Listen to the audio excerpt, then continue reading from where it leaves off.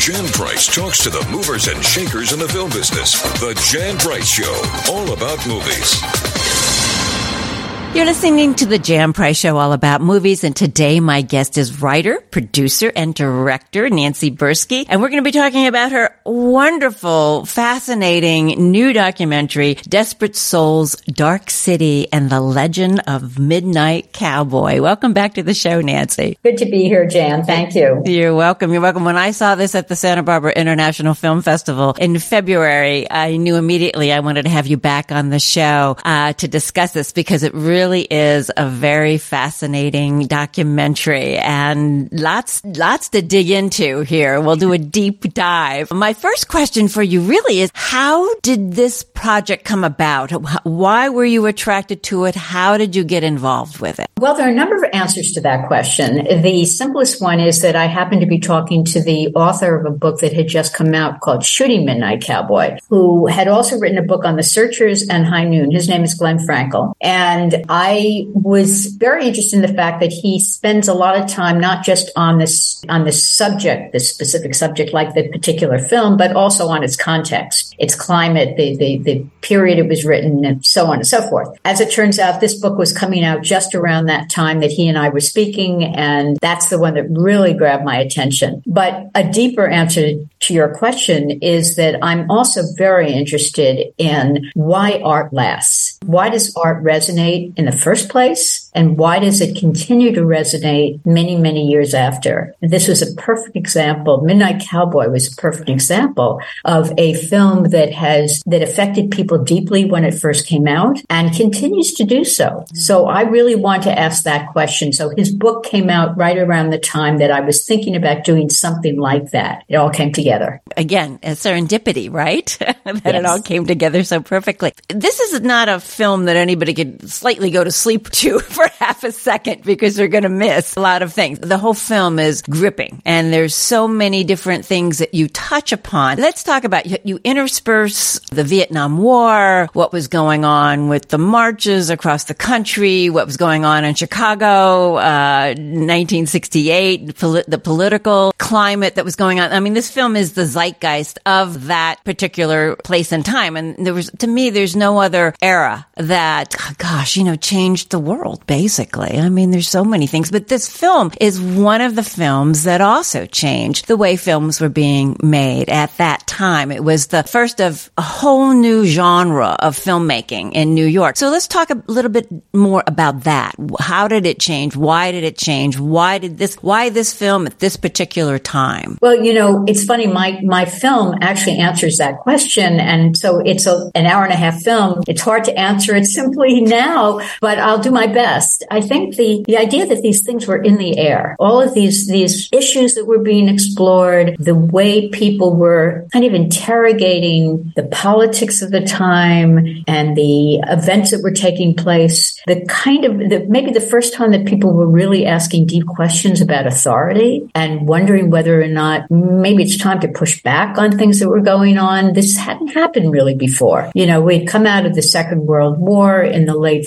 40s, and in the 50s, people were pretty content to just kind of go along with whatever the system and the governments suggested we should go along with. And then you have Vietnam, and Vietnam suddenly causes so much disruption. There's so many people that don't believe in that war that I think for the first time, society in general, and particularly young people, began to say, maybe we don't have to go along with this. Maybe there are questions to be asked. And so there's a kind of subversive atmosphere that's penetrating society, which I think gives John Schlesinger, the director of Midnight Cowboy, license to be somewhat subversive in his movie making. The film is not about Vietnam. The film is not about the protest movements, but the film is about asking questions and dealing with a reality, dealing with the world in a much more realistic way than had been done previously to that time. So all of these things are factors, not one in particular, but all of them. And that was the challenge in making this film, was how to pull that all together, how to weave it all together so that you feel like by the time we get to 1968, when he's making this film and it comes out in 1969, that film is almost inevitable, that it had to happen then. You've come up with some really wonderful archival footage in this film, particularly some of the interviews with John Schlesinger himself. So how did you get that archival footage to begin with. And yeah, let's just talk about that. Most documentary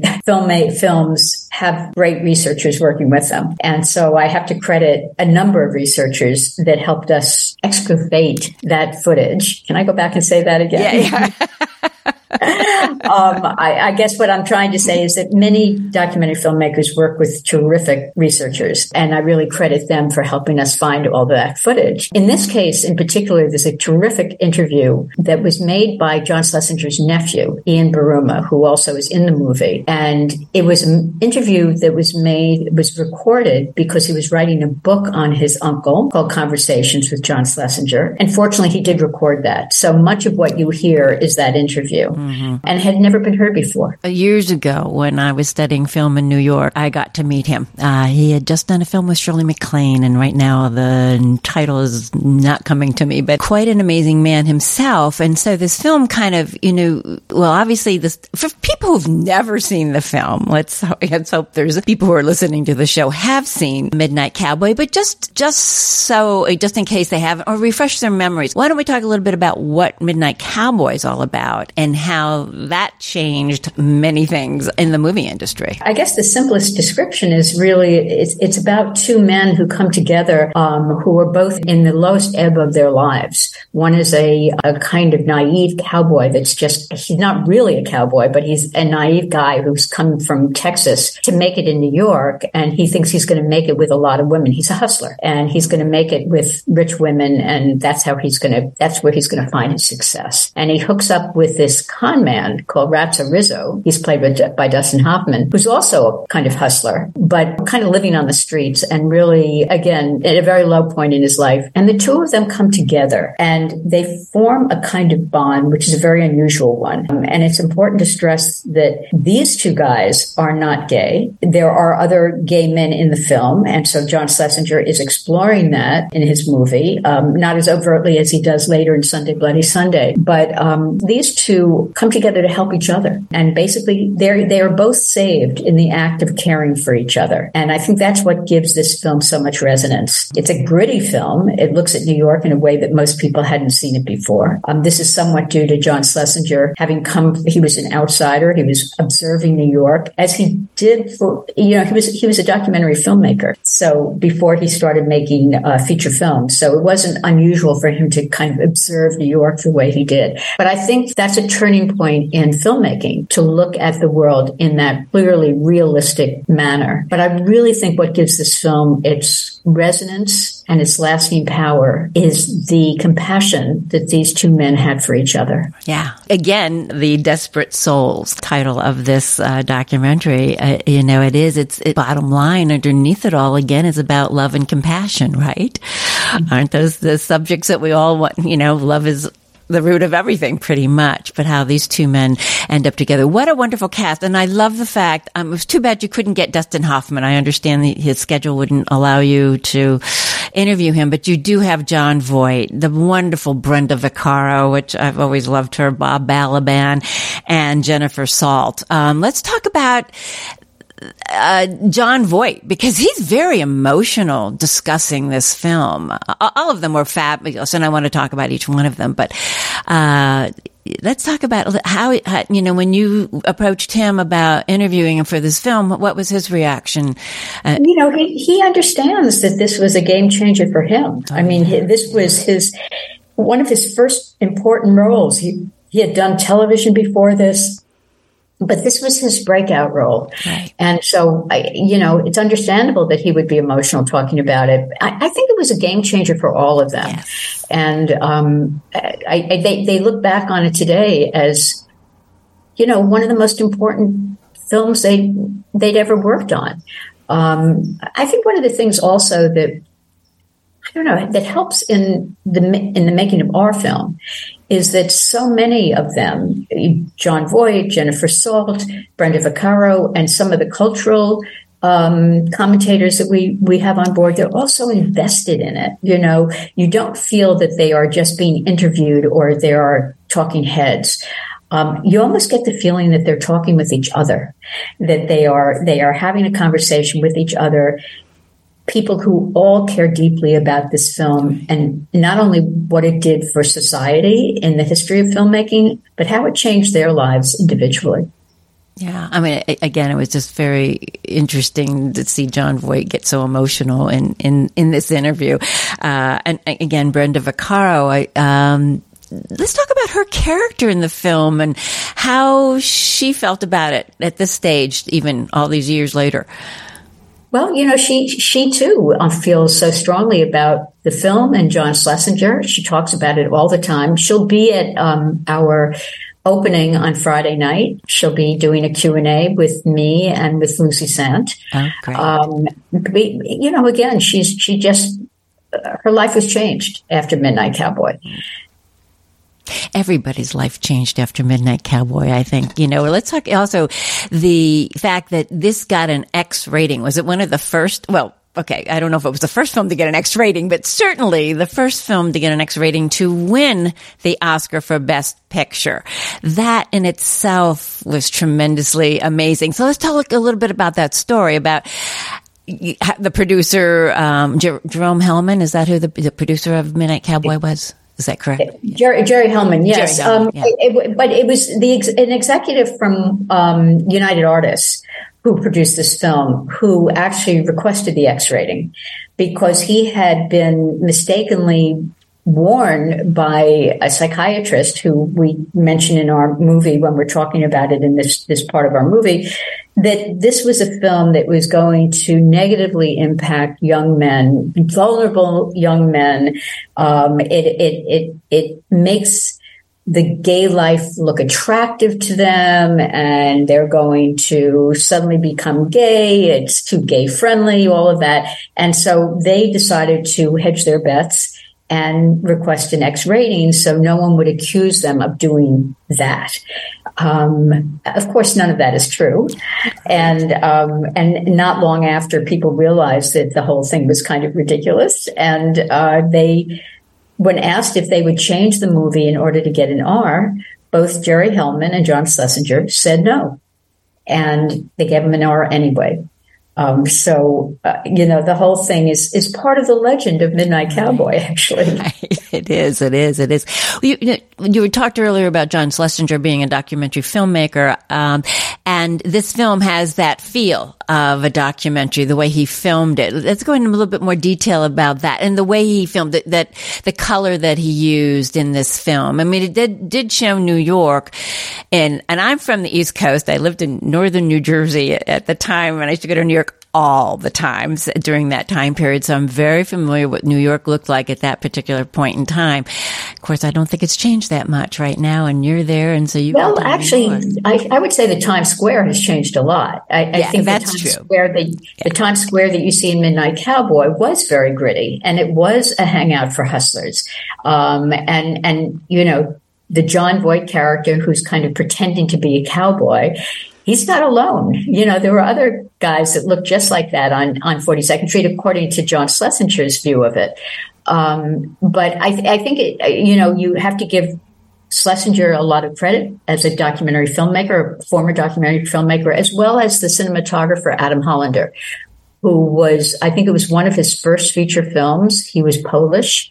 He had been hired by Schlesinger at the recommendation of Roman Polanski. And his feeling was that it was important. But originally, they wanted to shoot it in black and white, and the studio wasn't comfortable with that.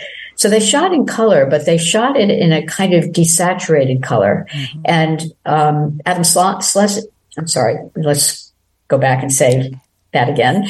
Adam Hollander used a very open lens. He used as much available light as he could to give us a feeling of really being there.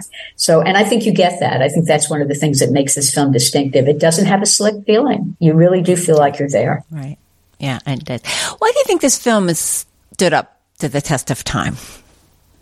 Well, as I said, I think a lot of it has to do with the relationship between those two protagonists, Joe Buck and Ratso Rizzo, and the compassion compassionate relationship they form. And I think there's also a lot of humor in the film. I think, and bottom line, I think the performances are a big part of that. I think both Jon Voight and Dustin Hoffman give such beguiling performances. They're hard to resist. Joe Razza-Rizzo, who in many ways is a very sad character, brings you find humor in the performance of Dustin Hoffman. So in some ways it becomes a little sentimental, but I think that's one of the reasons the film has lasted as long as it has. Yeah. I wonder do you know if they did a screen test together to see what their chemistry was going to be like during that time? I'm not aware of anything like that. Obviously we showed some of Jon Voight's screen test in our film. Right. And I'm not sure whether or not I'm not sure whether or not Razza-Rizzo did let's go back over it. Start that again. I'm so glad you're editing this. I'm not sure whether or not Dustin Hoffman did a screen test. We have seen pictures that look like they were audition type pictures. But there's a wonderful story about how he had to convince John Schlesinger to give him the role because John Schlesinger knew of his success in The Graduate, and he felt that was not the right person to play Razza-Rizzo, and Dustin Hoffman basically begged him to take him seriously for that role and met him down around 42nd Street, and he was all dressed up in the Razza-Rizzo kind of garb, and John Schlesinger saw him in that scruffy costume and with not having shaved and looking really down and out. And he said, yeah, you can do it. Yeah, well, he's brilliant in this role. Brilliant. And Jon Voight is also, equally. He's just, obviously they're opposites, complete opposites, but he's so cute and adorable, that little baby face, and that's why everyone was so attracted to him in real life and in this film too, for sure, for sure. You decided, okay, so you're interspersing, let's talk a little bit why you chose to intersperse, because you have a lot of scenes with, this is not a film about Vietnam, everyone who's listening, but Vietnam. So let's talk a bit about that, why you decided and chose to do that also in this film.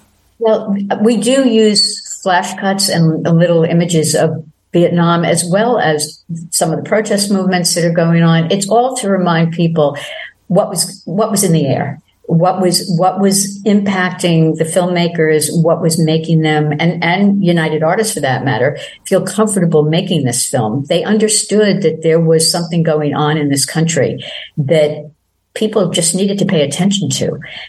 Before that, we were looking at pretty slick movies and costly films that were not doing well. And the studios were taking notice. They felt like maybe this audience is changing. Maybe the mainstream is changing. And it's time to pay attention to what they're living through. They're hungry for something more realistic. And so all of these things were in the air. What makes Vietnam particularly important is that this is what triggered a lot of questioning about authority. We hadn't seen that before. Right. So I think that the fact that Vietnam really ignited the questioning of authority, ignited the protest movements. Protest movements, whether it was Black Power or women's liberation or gay liberation, those may not have happened without Vietnam happening, because again, it was all about how subversive can we be? How can we push back on all of these things? And before you know it, society and young people in particular are questioning an awful lot. So I felt like that was a really important thing to bring out. I don't think we would have had Midnight Cowboy without those. No, I agree with you. Because again, we talked about the zeitgeist, during this time. But it spawned a whole nother genre of filmmaking, New York filmmaking with Scorsese and, gosh, the list goes on with the different filmmakers that were spawned during that. Right now I'm going off the top of my head. I don't remember everybody either. And you show that too. like Mean Streets and Taxi Driver. And, of course, we have De Niro and Pacino and, different kinds of actors that also came out of that era. What are your thoughts about that? Obviously nobody knows when they do something, what's going to transpire afterwards and the kind of effect it's going to have on society or on movie making itself. But it did change the way movies were being made during the 70s. What are your thoughts about that? Well, I think you're right to say that no one really knows what effect their work is going to have. And we were looking at the big picture. We were looking at, not only the era that made Midnight Cowboy, but how Midnight Cowboy then made an era. Right. And if a movie has that much influence, it's another reason why we made it, because it's another reason why we made Desperate Souls. Right.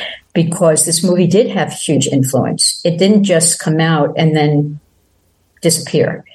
It continued to have an influence in the 70s. And people harken back to it even today. And I'm happy to say that our audiences, though there are many people we're old enough to have seen Midnight Cowboy when it came out or soon after. There are an awful lot of young people who are coming to our film who truly are interested in it because it's impacted their filmmaking. I was on a hike yesterday with a gentleman whose son is in film school right now. And I was telling him about this interview today. And he said his son, who's 21, had just seen Midnight Cowboy for the first time, and it really did affect him. And obviously, in film school, you're going to be watching a lot of different movies and get a feel for what style you might want to make movies in too. Right. So having said that, what attracted you to become a documentary filmmaker? Well, I did not go to film school. I really started out first in painting, but then in documentary photography. So that's really the roots of all of this. And then I took a number of paths in between that and making movies. But my connection to documentary photography and my concern about what goes on in the world really had so much to do with this. I was, at one point, I had founded and was running a documentary film festival called Full Frame. And so I looked at many, many documentaries. It all fed, it's kind of like my movies. You never know what one particular thing has to do with what you end up doing. But all of these factors play roles in one's life as we make decisions like that. And so by the time I made The Loving Story, which was my first documentary, again, it almost seemed inevitable that I would do it. Right. Interesting. What are you working on next? There are a number of things that are simmering, but I'm not quite ready to talk about them, okay. But I'll be happy to once we know what they are. Great. And I definitely want you back on the show when you do have your next documentary. Well, I love documentaries, as you know. Where can people see Desperate Souls, Dark City, and the Legend of Midnight Cowboy? Well, we're thrilled that Zeitgeist is distributing the film. It is being shown starting Friday at the Film Forum in New York, and will play for 2 weeks there. It is also starting in LA on the same date, with the Laemmle Theaters, the Laemmle Royal, and the Encino Town Center, and then in Glendale on June 30th.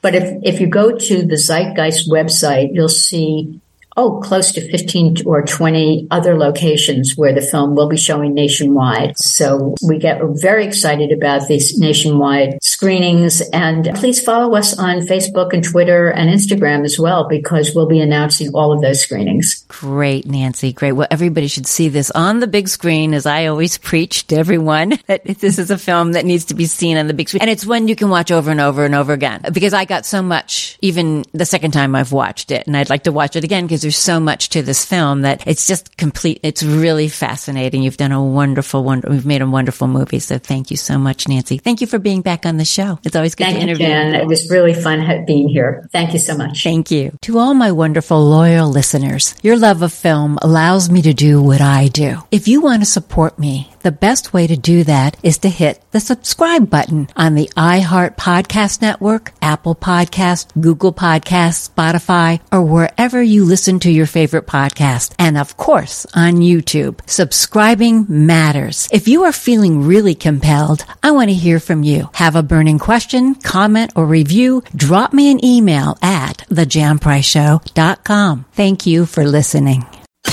Jan Price talks to the movers and shakers in the film business. The Jan Price Show, all about movies.